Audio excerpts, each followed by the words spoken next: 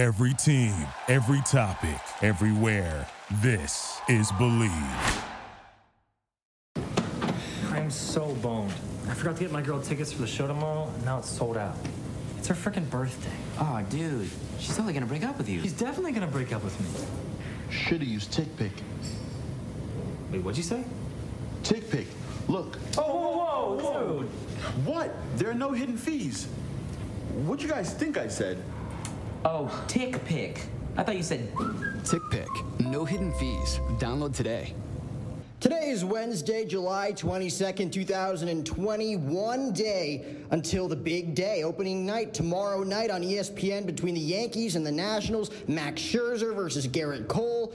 So it's only fitting that we talk more baseball on today's show with a former Major League Baseball player, probably one of the smartest guests I've had on from a baseball perspective, 16-year veteran catcher Gregg Zaun. He made his debut in 1995 with the Baltimore Orioles, made it to the big leagues just in time to watch Cal Ripken Jr. become baseball's Iron Man with 2,131 consecutive games played. He caught one of baseball's best hurlers in Roy Dak Halladay with the Toronto Blue Jays for many years, told a great story about the diseased Hall of Famer. Remember, the imperfect documentary about Roy Halladay is available on ESPN.com for anybody that wants to check that out. Great documentary describing the bitter final days of Roy Halladay.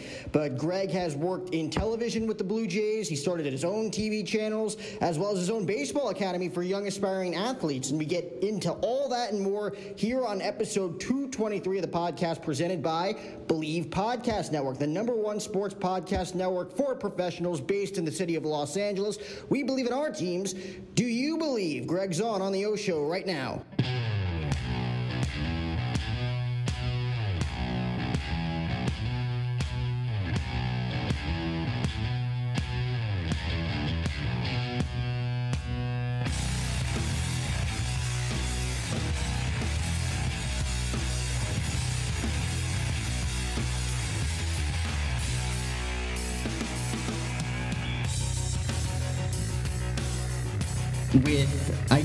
I guess it's now been 25 years since your big league debut in 1995 with the Baltimore Orioles. And I kind of wanted to pick your brain about how that whole experience was for you, because a totally different game 25 years ago as it compared to right now in 1995. Because that was also the same year that Cal Ripken broke the consecutive game streak from Lou Gehrig and became like the Iron Horse. Were you around for all of that in 1995? Yeah, I got called up in June, so I got to see all of it. I was there for the 21-31 game. Wow. Got some really great memorabilia, the unbelievable pictures and keepsakes from that night. It was really, really a cool time. Wow. And was that, compared to now, everything's televised when it comes to the draft. Everything's public with prospects. Back in your day when you got drafted, what was that whole experience like for you? I think it was in 89, correct? Yeah, it was a weird time for me. Learned a lot right off the bat. I was a projected third-round pick coming out of high school. Slipped to the 17th round because I, God forbid, signed a letter of intent to the University of Texas. I just don't get it. It's like the pro scouts are sitting there telling you, what's it going to take? And I'm like, you got to draft me first before I'll talk numbers. I mean, let's be honest. My signing bonus is determined on what round and what slot I get taken at. Right. So, like I said, I slipped to the second day. It was demoralizing. I was a big fish in a big pond, top-rated catcher in the state of California, starting catcher for the junior national team for USA. That's a pretty big deal. Yeah. And I slipped all the way to the 17th round, and I was like, you know what? This is a weird, something's going on here. And then I remember getting the call from the Orioles, and I was thrilled to be drafted by the Orioles, or at least actually, I should back up. The guy calls me after day one, and he's like, hey, you didn't get drafted today. And I'm like, yeah, well, no duh. And I was, so what do you want? He's like, well, we've got the first pick tomorrow. If we take you with that pick, will you sign for, X amount of dollars. So I called my Uncle Rick, who, believe it or not, after playing 24 years in the big league, gives the absolute worst advice of all time when it comes to this kind of stuff. He's like, yeah, take that money. And so I told the scout, yeah, I'll sign for that if you guys pick me up with the first pick tomorrow. Well, he called me the next day, and he said, well, we didn't get you in this round. We got you in the 17th round, and we can only offer you this. And I was kind of locked in. I was like, well, let's see what happens. So I told my mom the guy was coming. He showed up to the house, heard that they had reneged on their offer, and my mom threw him out of the house. Wow. So I went away to the Olympic Festival, played for the Team West, then on to Team USA for the Summer Junior World Championships, and had a monster summer, came back, and then all that money that was originally on the table was now on the table, and I ended up signing a contract like 3 days before I was supposed to leave for University of Texas. Wow. It was, so for you, in that experience, going from high school ball, college ball, and then to the pros, what do you think was like the biggest learning curve for you when you're kind of like a big fish in a small pond, and then you go to the pros and it's like everybody's just as good, if not way better? Yeah. Well, I found out that my size definitely had, or I should say lack thereof, had a big, played a big role in how they viewed me. I was a catch and throw guy when I got drafted. And truth be told, I found out years later that they never saw me as a guy that could start in the big leagues, which I thought was ridiculous because, I rode buses. I caught over 100 games every year in the minor leagues. And, it's not like you're eating in fancy restaurants and flying on on planes. You're on the bus eating Taco Bell. And I seemed to be able to recover and play the next night without any problems. I was physically too weak to swing a wood bat at that point in my life. Interesting. That was the biggest learning curve for me. We used drop 3 aluminum bats, which were basically the same weight as the bats that I was swinging in pro ball, but the ball just didn't jump off of them the way it does the aluminum. So it changed everything for me, and all of a sudden, not being the 17th round pick and not being a prospect, I went into survival mode. Yeah. I had to survive. I didn't have the luxury that top round picks have with regards to failure. They tell these top round picks, hey, listen, this is how we want you to do it, and it's okay if you don't do well at first. We know that if you keep doing it this way, you'll get it eventually. And that's one of the biggest things that you understand right away is the day you're drafted might be the most important day of your career. Right. They slap a label on you that day that it is almost impossible to shake, good or bad. Did you have any, obviously playing for Jim Leland right off the bat in Miami and Florida with the Marlins, but through the minor leagues, you mentioned kind of like that pressure slapping a label on you. Did you have any mentors or coaches that kind of, I don't want to say toughened you up, but kind of changed your mentality when it came to playing baseball? Oh, yeah. A guy named Bob Missick. He's still in baseball, works for the Milwaukee Brewers organization. I had him as a manager in 3 different places, 2 A-ball stops and AAA. And I'll never forget it. It was one of the most poignant moments of my minor league career. We were in AAA. I was in Rochester, New York, and we had been playing really crummy. And I was, I think it was 1993. I had just got called out from AA, and I was raking. I was absolutely destroying things. I was 22 years old in AA, and I remember we played bad. We played poorly, even though we were a really good team. And Bob came in after a game one night, and he basically looked and he said, "Listen," he said, "there's 25 guys on this roster. Only 3 of you have a chance to make it into the major leagues and stay. Who do you think those 3 guys are?" And everybody's looking around. And And he says, guess what the other 22 of you are? You guys are just there for those guys to have a team to play with. Wow. And he looked, and the next thing he said was, do you really think that the guy sitting next to you cares one iota whether or not you make it if he does? You think he's going to care about whether or not you're sending him Christmas cards? He goes, and you're lucky if you make one real friend in the minor leagues, because it's cutthroat. Everybody cares about themselves. They're all out for themselves. They're all masquerading as team players, or at least they should be, masquerading as team players. They're just hoping to get to the big leagues and hoping to survive. And that, when he said that to me and the group, that's when it became brutally obvious to me that this was not as romantic as people make it out to be in the movie.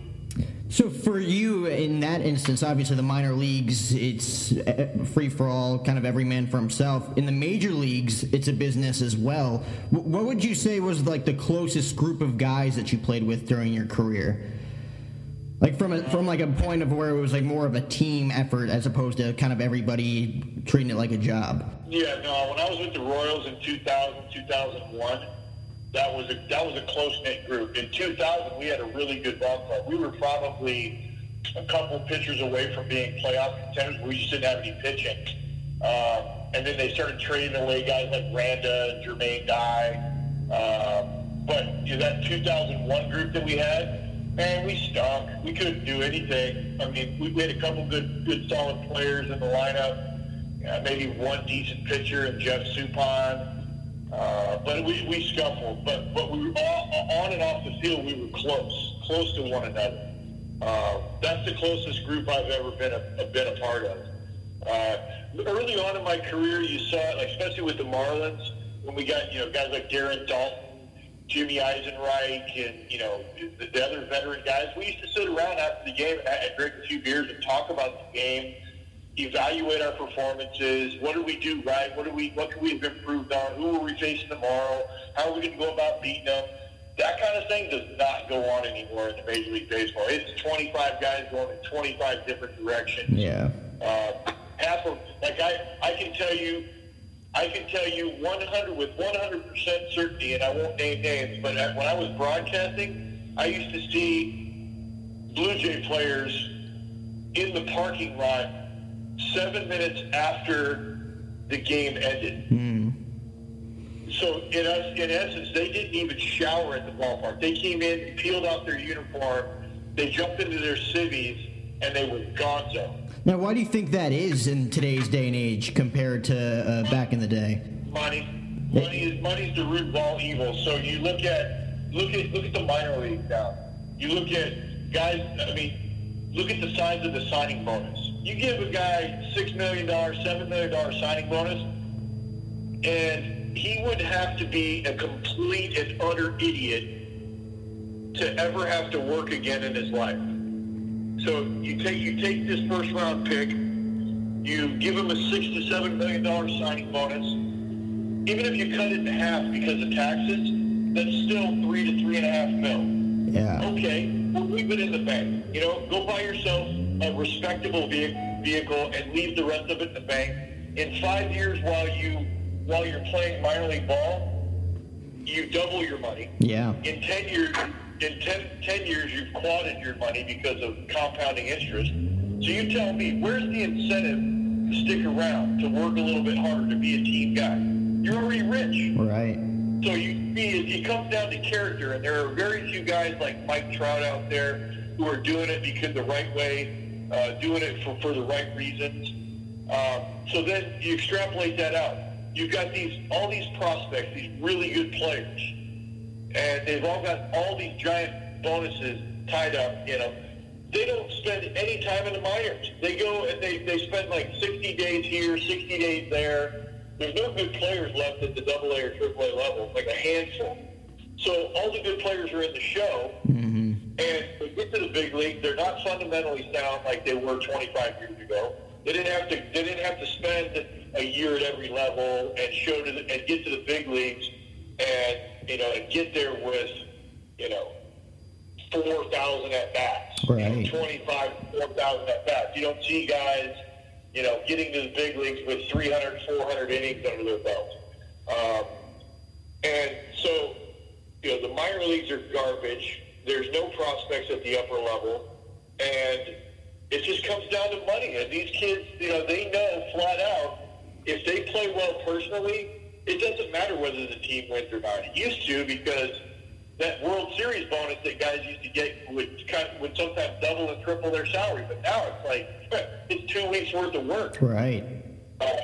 So that's where things have gone awry. They need to get real and basically say, you know what? Let's stop slapping the union membership in the face by offering a kid a $7 million signing bonus based on what he's done against amateur talent, the likes of which will never see a pro field, let alone a big league field. You're going to give a guy $7 million for what he did against a bunch of amateur schmucks? Come on, really? That's just, and then how about the journeyman, the grinder guy who clawed out a 10-year career in the big leagues and never made $7 million total? And what are you saying?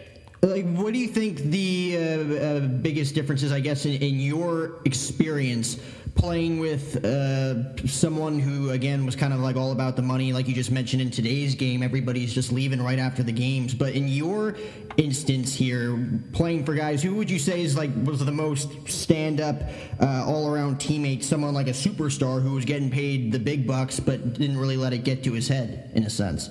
Gosh, that's a tough question. Superstar? I don't know. I had some great teammates, in Troy Gloss, Matty Stairs, Scotty Rowland, Royce Clayton, some stand-up guys. I had some other guys that I played with early on in my career, Darren Dalton, Bobby Bonilla, Gary Sheffield. But even those guys, they had family. They're not going to hang around all night. There's a lot of guys out there that are just like cage rats. They love hanging out in the ballpark. Of course, those guys usually end up divorced a couple of times. It just changes. The minor leagues are so much better for camaraderie than the big leagues, because you're sitting on buses in your underwear, drinking beer, playing cards. Yeah. And you're talking about baseball, and you're dreaming of the big leagues and what's going to happen. And then, once they get there, it's funny. Like, guys are always worried about getting paid early in their career, and then they worry about winning championships later. Right. I got a taste of championship early in my career, so losing was a bitter pill to swallow the rest of my career. I kind of wanted to talk about that 97 season, I guess that whole experience, 97, 98. You guys win the World Series, a very exciting World Series win for the Marlins over the Indians that year, Game 7. Edgar Renteria, everybody knows the story. And then you switch over to 1998, totally different, totally opposite end of the spectrum, really, with 103 losses. What was that whole experience like from a mental standpoint, going from first to worst? Oh, it was probably the worst summer I've ever had in my entire life. We were terrible, and we knew it. And Jim Leland, he doesn't deal with terrible very well. Yeah. And he doesn't deal with, at that point in his career, he didn't deal with young players very well. And, I mean, obviously he got way better at it later on in his career, but Jim was tough to be around back then. I can't imagine what it was like for him having this wonderful all-star team and then Wayne Izinga completely pulling the plug on it. And Jim's probably sitting there thinking, "What is it? I didn't sign up for this. Yeah. I signed up to manage the '97 Marlins, not the Bad News Bears." It was bad, man. You know what? It was also a huge learning experience for me, understanding what the difference was between a real big leaguer and a minor leaguer, a contender and a pretender. I also learned some valuable lessons about being a good teammate. I struggled that year mightily. Yeah. I got a chance to play when they traded away Charles Johnson. and then we had Piazza for a blip, and then they got rid of him, and I had a chance to play every day, and I fell on my face, and I didn't handle it well. And I gave my teammates and the organization the impression that I was a selfish player. When inside, I wasn't really. I was just so embarrassed and so disappointed in the way I was playing. It manifested itself in ways that didn't present very well. And it was really great for me to have a couple teammates and some coaches bring it to my attention, because it changed the way I put on my face the rest of my career. And then you obviously go to Toronto. You live there now, so I'm assuming that you just love it up north. For your time in Toronto, that's like the first time you actually got a taste to be a full-time catcher in the big leagues. Like that 98 season you talked about, getting a chance and not really meeting your expectations on a personal level. And you go to Toronto, you spend time with Benji Molina, who they signed in the earlier years, and then Rod Barajas in the later stages. But what was that whole experience like, getting that taste to become a full-time big league catcher? And I'm assuming, why do you love Toronto so much, since obviously you still live there? Well, they love me. Yeah. And I married a Canadian girl. Like, they liked me right away because of the hockey mask and the Makes sense. I had the hockey hair when I came to town, and I'm a blue collar type of guy. And I could do a little. By the time I got to Toronto, I could hit a little bit better, and I had already had a couple of arm surgeries, but the defensive specialist days were gone. But I could do a lot of things pretty well, and that was good for them. Toronto had its challenges as well. I butted heads with the general manager, J.P. Ricciardi.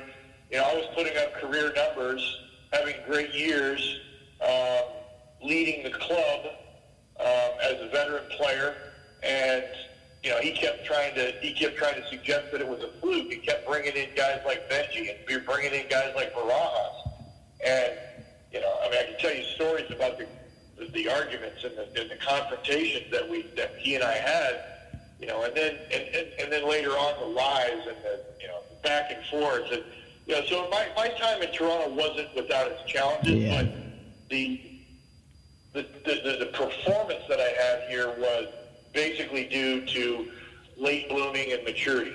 Everything came together for me at the right time. Unfortunately for me, my body broke down at the end, and it was time for me to. A couple years later, it was time for me to step away. I wasn't able to do the things that I thought I could do physically, and then mentally it started to wear on me. I didn't want to be a part of losing organizations anymore. Right. So it was time for me to go. But it was an opportunity for me to play every day in 2 of the 5 years that I was there. I put up some good numbers. I made some money. It led to my broadcasting career. I developed some relationships that led to my broadcasting career, which was good. And so, overall, positive. Still, consider myself a Blue Jay. I spent more time here than any other stop along my career. So, overall, pretty good experience. But learned a lot about people, and I learned a lot about, getting it in writing, so to speak. And this won't be the first time that you've been asked this question, obviously, but with the whole Imperfect documentary coming out, obviously, Roy Halladay, Hall of Fame pitcher, you got the chance to catch him for numerous years, probably more than any backstop. Was Roy Halladay just a different animal then compared to the rest of the pitching staff? Yeah, totally. Roy was completely driven. Put in an 8-hour day every day. Like, you never saw him in front of his locker, listening to music, goofing off, playing video games. Roy was either throwing, working out, refueling, getting therapy, or studying film. That's the only thing he did all day long. He was a nice guy, but a very aloof teammate. Yeah. He was hard to know. I knew him well because we spent a lot of time together, obviously, as battery mates. And, I always tell this is a really funny story, like at the beginning of our tenure together. Roy used to put on the bitter boss face on the day he pitched. Like, he'd storm around the clubhouse, and he He didn't want to be talked to by anybody. And I basically told him, I said, look, dude, I get it. It's your day to pitch, but, you can stop with treating me like crap. Yeah. Because, A, I'm your catcher, and B, I got more service time than you. I ain't going to put up with this. You need to show me a little bit of respect. I say, because here's your other option. Either you knock this crap off when it's just you and me in the room, or I'm going to start telling the hitters what's coming. I don't want to, you're not going to treat me like this. And after that, Roy kind of giggled, and he and I never had a problem. I let Roy do Roy. And I loved Roy because Roy's day to pitch was my mental day off. I didn't have to work that hard. Yeah. He took full responsibility for everything he did. The only thing I had to do was keep him from being predictable, which he was. He was ridiculously predictable. His attitude was, here it is, hit it, I dare you. And I'm not coming off of plan A until you prove to me that you can beat me. And that's what made hitting it against Roy so easy. I knew what he was going to do. And, of course, I always claimed that I could hit anybody that I caught very well because I knew how the ball was going to move. I knew what they were trying to do. And so, a guy like me should not have been able to be so successful against Roy. Even the outs were loud. But we had a good relationship, and I was devastated and rocked to my core when he passed. He and I actually had a conversation about him flying planes. Yeah. And I told him, I said, you're a knucklehead. I said, don't be doing that crap. I said, you're not a pro pilot. I said, my uncle Rick lost one of his best friends in the game in Thurman Munson when he crashed his plane. Right. I said, you know what? Knock that off until you're done raising kids and you're done playing ball. And I was devastated. And then watching the documentary, hearing about his struggles with substance and demons. That's not the Roy I knew. Mm-hmm. Roy. I don't think Roy was dealing with any of that stuff when he was with the Blue Jays. I think it all started to happen to him when he was with Philly. The injuries piled up. His desire, his need to be the best, and not let anybody down. And I think the perfect storm happened. With him. With regards to mental health and substance abuse, and man, it was devastating. One of the most shocking days of my life after him dying was the autopsy report. I was like, what? Yeah. This doesn't make any sense. This is not the guy. There's a lot of cultures in the game of baseball, subcultures in the game of baseball.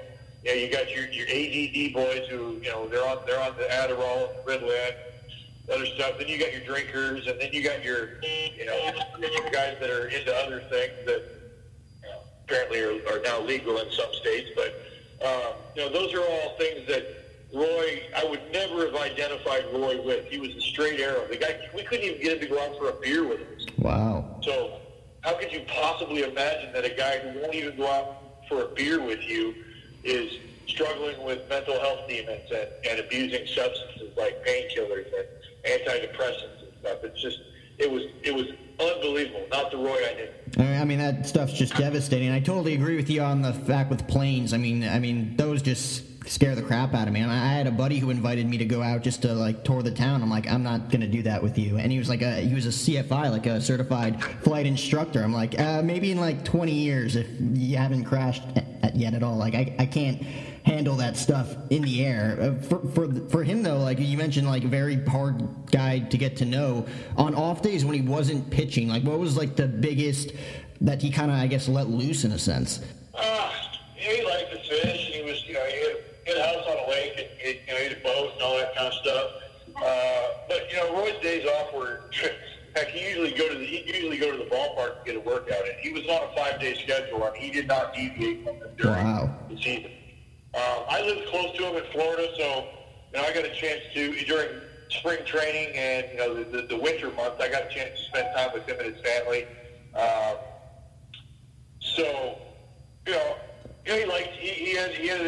He had cars. He had old cars. He was a hobby guy. He's a tinker. He made models. Roy was a nerd. He had these things that he could not sit still. I can tell you that. Yeah. Absolutely could not sit still. Interesting. I mean, wow. And I kind of wanted to switch gears here to kind of your relationship as a backstop. Obviously, catchers and umpires have their relationships, their kind of grievances towards one another. I was watching some of your Sunday roast videos on the Manalist TV, and you're not a big Doug Eddings guy, but what is your relationship with umpires, at least back in the day, when it came to, calling balls and strikes and kind of setting that structure before a game? Well, my relationship with umpires pretty well deteriorated when QuestTech came in. Yeah. And they combined the leagues. The problem that I had with the umpiring was I was raised in a different system. You had American League umpires and National League umpires. And I was taught, be respectful, you don't ever turn around on them. You speak to them a certain way. There's certain phrases that you can use and certain phrases that you cannot use. It's the old, you could, I don't know if I'm allowed to use foul language. Oh, totally. By all means. But, you go back to the movie Bull Durham, and there were never true words spoken that, Kraft gets ejected from the game for calling the umpire a cocksucker. Yeah. And the sentences leading up to that are, that's a cocksucking call. You can't run me for that. That's a cocksucking call. You can't run me for that.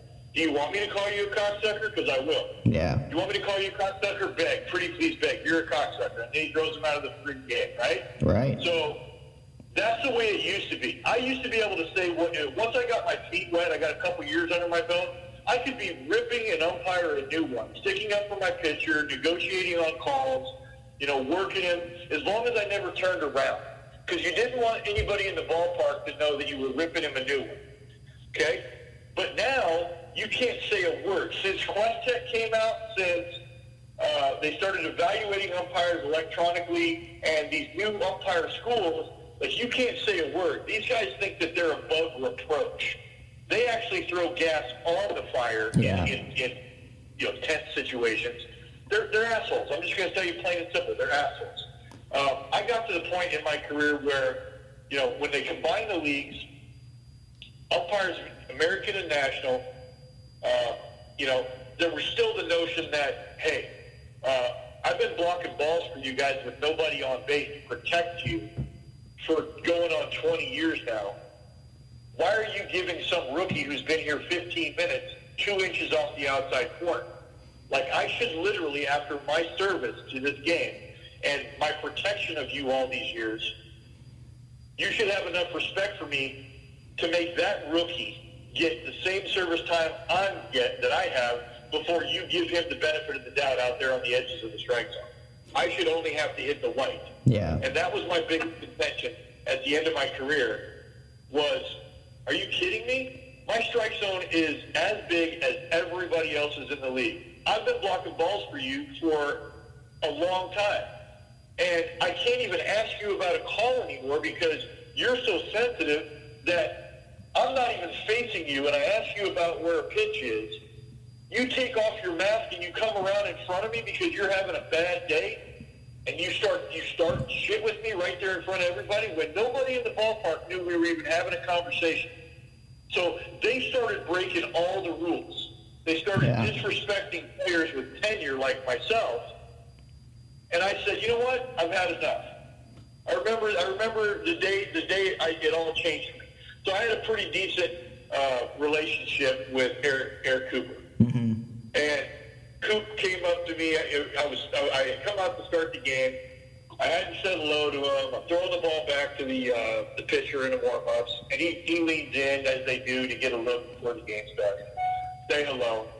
And, he says, Zonnie, how come you don't talk to me anymore? And I'm like, don't take it personally, Coop. I don't talk to any of you anymore. He's like, why is that? I said, does it make a difference? I said, does having polite conversation with you help me get pitches for my pitchers? Does it help me gain a better strike zone for myself when I'm hitting? I don't think so. You guys are still screwing me out there on the corners, and it doesn't matter who's pitching.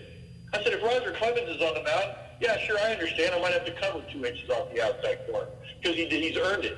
Greg Maddox, Tommy Glavine, whatever. But Joe Blow rookie, give me a break. Why in the world would I spend any of my gas on you guys when you're going to end up screwing me in the end? I'd rather just not say anything to you ever and leave it at that. That's the way I started to approach it at the end of my career. I even went to the point to say, listen, I'm not blocking balls for you anymore. And they're like, well, why would you stop doing that? I said, because it doesn't do me any good. Why should I suffer all of the punishment of blocking balls for you when it does me no good? It doesn't do my team any good. I'm like, and I got downright nasty with some of them and said, hey, you just made the list, buddy. And they're like, what list is that? I said, the list of umpires that are going to wear every single ball in the dirt from now on with nobody on base. And I started olaying them. I did. I started olaying them at the end of my career. I started letting these umpires wear 91-mile-an-hour fastballs into groin. Oh, my simply God. Because they were cantankerous, pugnacious, irritating, and had no respect for the hierarchy of the game. And they were all worried about the bullshit Quest text, which put out false statistics anyways.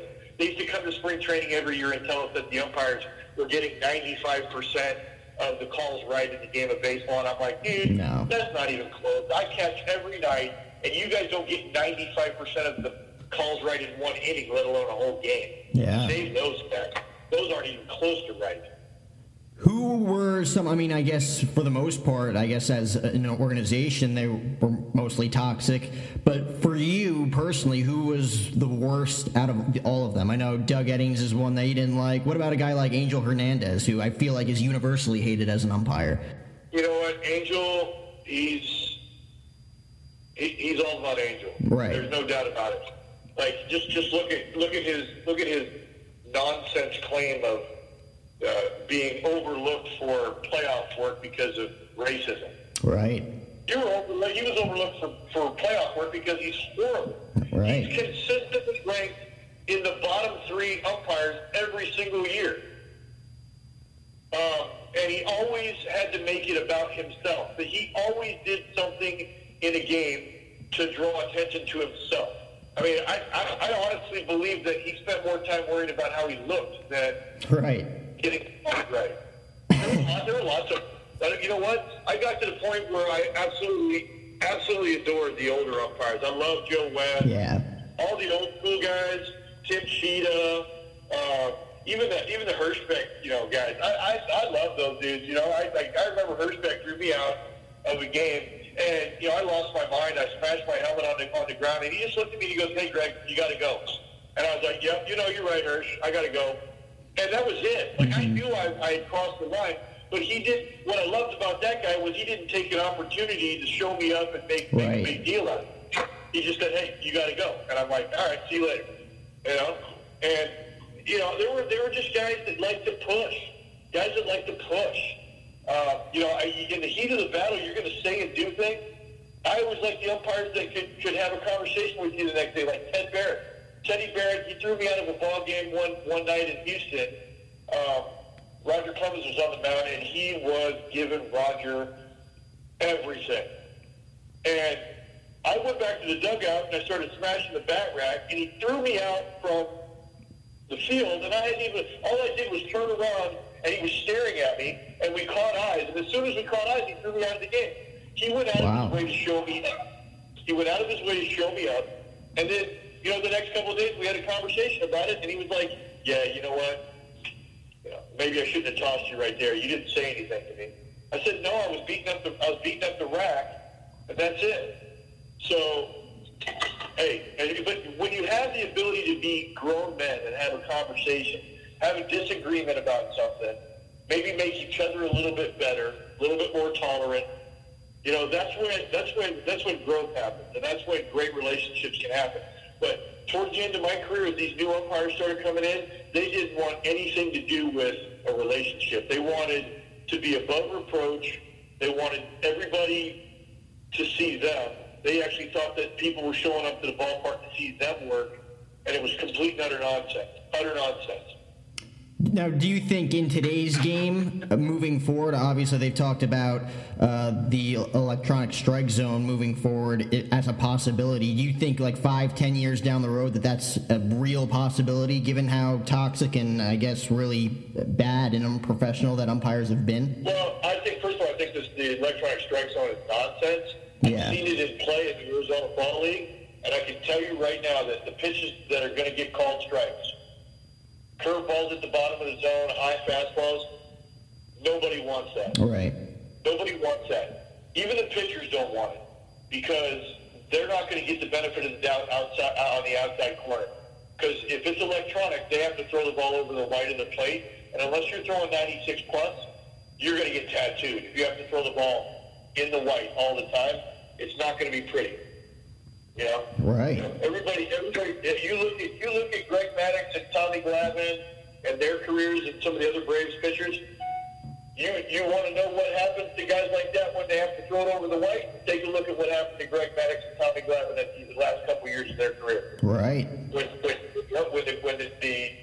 umpires stopped giving those guys 5 inches off the corner because they hit the catcher in the chest, more reality set in. A lot of things changed for those guys. Their stuff didn't change. They were still throwing the same velocity, still had the same movement, still had the same ability to locate. But the only difference was now they had to throw it over the plate, and guys started crushing them. Yeah, I mean, With this electronic strike zone, there's going to be even more trouble for the game doing this than, I mean, what's the umpire there for? Why even have him if all he's going to do is respond to a ringing buzzer? right. It's the replay. It's taking away one of the funnest things in the game, the umpire and the manager arguments. You don't even want to go out there and argue anymore because you know you're wrong. I mean, it should be interesting moving forward. I mean, to me, I agree with you. I haven't seen it personally. You have in the Arizona Fall League. I mean, it should be interesting, to say the least. I kind of wanted to delve into your experience in TV and broadcast. I'm an aspiring sports journalism student in college, senior year. What was your experience like working in TV right off the bat after your playing days? Was it a big learning curve for you, or did you adjust quickly? No, I adjusted pretty quickly. It took me really one show. I've always been comfortable in front of a camera and microphones. That's one of the reasons why Jamie Campbell, my broadcast partner, recommended me for the job. Once I learned how to use a multi-camera setup, I was fine. Where to look, when to look, how to move. I just developed a formula. Jamie Campbell would ask me a question. I'd start my answer on him. I'd go to my single shot, give the middle 2/3 of the answer, and then come back to Jamie on the two shot and finish up the answer. And a lot of the U.S. networks, as you notice, and I've worked for MLB Network, they'll tell you we don't want you to look at the single, which seems to me completely counterintuitive. But literally, that's all it is, man. Understanding content. If you know the content, you shouldn't have any problem. Right. You'll be able to go off the script. You don't need to do research and preparation are the major things. And an understanding of what kind of a camera setup have you got. Understanding how to project your voice a little bit. And all that is trial and error. Just go to the studio early, do some demo type stuff. But then when it comes to being a journalist, like being prepared, asking the right questions, asking questions at all. One of my big pet peeves, and I'll give you a little advice. Don't ever show up after a game that you've been watching for 3 hours, put a microphone in a player's face and say, tell me about this. Right. You tell me about it. Ask me a friggin' question. You've been there for 3 hours and you can't formulate a question? You want to separate yourself from the media pack? That's the kind of journalist you should be. Have intelligent questions to ask. Ask questions. Don't just make statements or tell people what to do. Speak to this. You speak to it. They used to drive me crazy about some of the guys that we actually had on our broadcast. I was like, you've been there on the sideline for 3 hours and that's the best you can do? Yeah. How about you call me before you go on air with that garbage? It's irritating. It's irritating. As a player, you're irritated. First of all, after a loss, You don't want to talk to anybody. Right. So that's why they are real strategic in putting certain people on the sideline, because angry players are more willing to talk to certain people after the game. Right. Especially after a loss. But doesn't matter who you are, ask intelligent questions. Formulate a question. If you see a pivotal game moment, and don't ask how you felt. How does it feel to win that ball game? Gee, it sucks. Can I go now? Like, that's the dumbest question in the world. How does it feel to be successful? Mm-hmm. Really? That's what your broadcast school taught you to ask? Spend all that money on education, and that's what you ask? Come on, dude. Come up with something tighter than that. Right. You know, what was the pitch sequence there, and why did you decide to go with the slider in that particular situation? Man, that's the kind of question they're going to be dying to answer. Right. Because then it makes them think, I'm super smart. You know, were you? It looked like you were sitting all over that hanging breaking ball first pitch. Were you sitting on it, or were you just looking fastball, reacting breaking ball? You know, like what did you see out there on the field that led you to take the extra base in that situation? Right. Or worse, why did you decide to risk going for third with 2 outs in that situation? What did you see that led you to make that decision?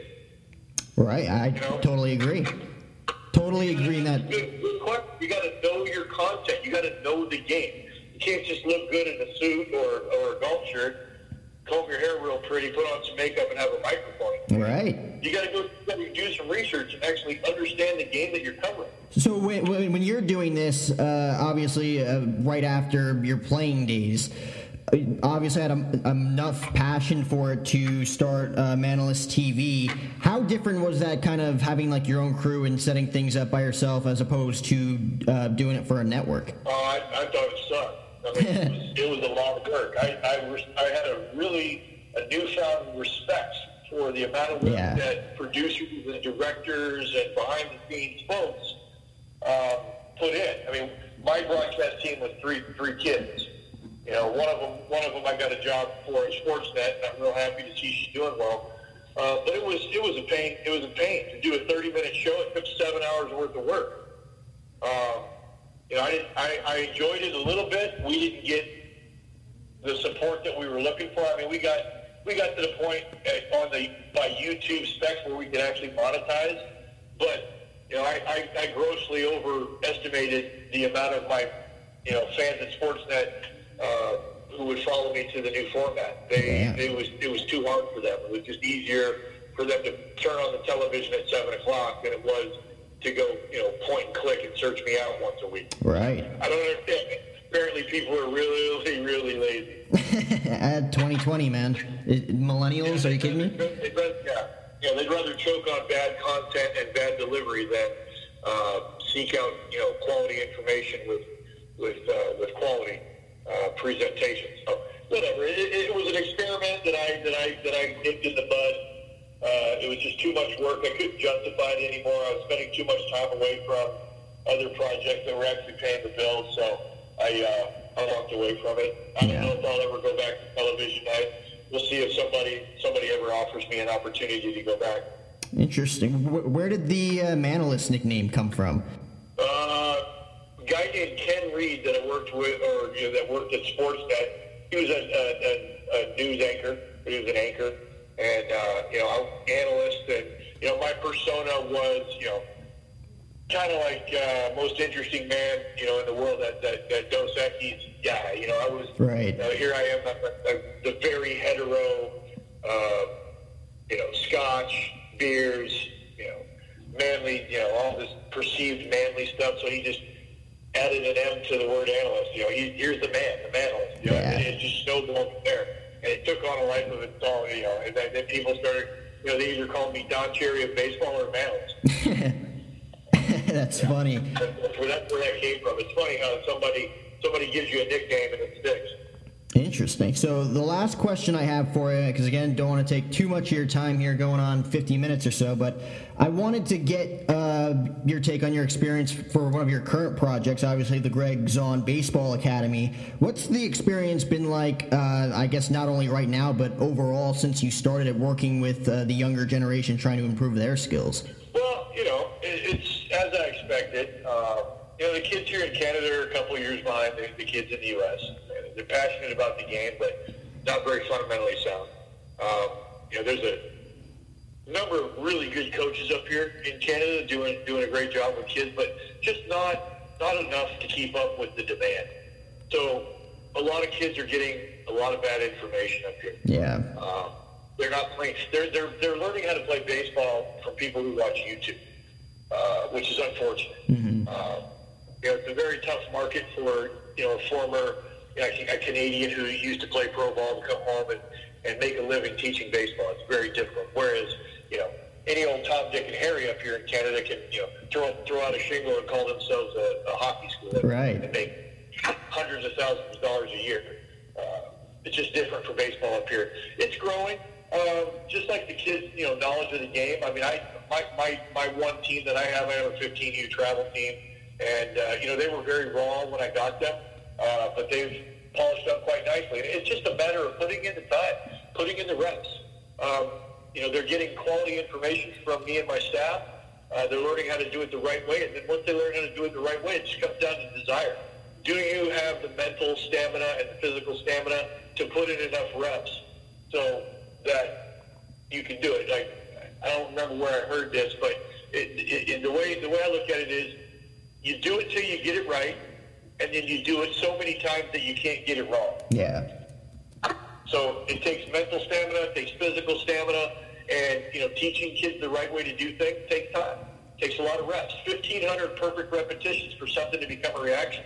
And in the game of baseball, a lot of times you have less than half a second to evaluate the information that's on the table and react. So you better learn how to do it the right way. Otherwise, you're just spinning your wheels. Who do you think is more kind of frustrating in your eyes, Major League umpires or dealing with parents that are narcissists? Well, thankfully, I don't have that trouble. Good. I have a great group of parents who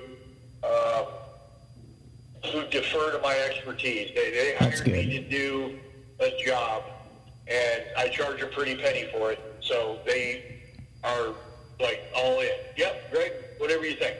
When I need to discipline a kid, I always check with the parents and I say, hey, can you recommend a method, a technique? How do I reach your kid? Mm-hmm. And that makes them feel like they're involved in the process. Right. And I think they respect that. Ultimately, they know I'm the boss, and that if they want to continue in the program, that they have to take a step back away from me and let me do my job. You can't have too many cooks in the kitchen. If they were baseball experts, they wouldn't be hiring me to coach their kids. Exactly. So, that's pretty much the message that I conveyed early on. I make all my parents sign a code of conduct that outlines how I feel about interference and whatnot. And typically, when you're paying what they're paying, they don't want their kids to be bounced from the program because they're interfering too much. So they defer, which is the right thing to do. Well, I definitely can respect that. Not the experience I had. I mean, I feel like even in today's age, if you're not a former Major League ball player like yourself, more parents kind of take action into their own hands. And I don't know if you've seen that personally, but for us growing up, like your dad coached you, and it just wasn't right in a sense, right? Yeah, well, that's why when you get to the elite level, when people are paying 5 figures a year for coaching, you got to step away. And I told my parents right away, listen, your kid has to earn playing time. Just because he's a part of the program doesn't mean he gets to play. What you're paying for is his development as a player. He'll earn playing time. I put it as simply as that. Your kid will earn playing time, but you're paying for the player development program. You're not paying for him to play.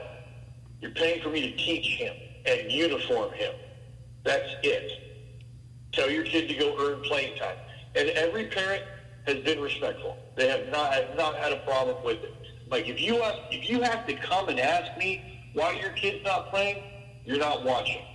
You should know immediately why they're not playing. And how are things right now with the academy, given everything going on right now? Pretty good. You know, when they opened up to certain phases, we were allowed to have small groups. It's weird walking around with hand sanitizer all the time, telling my kids to get away from each other, or when we're in the indoor training facility, hey, put your mask on when you're not swinging. You know, all that stuff's extra. It's a pain in the ass. But you know what? At the end of the day, kids are getting to practice and exercise. And for me, the greatest satisfaction I have is when I see the light bulb come on and they feel it, they know it, they're better, and then all of a sudden you see a little swagger, a little bit of confidence brewing, and the next time they come back and they're a way better player. And that's the most meaningful and rewarding thing that any coach could ever feel.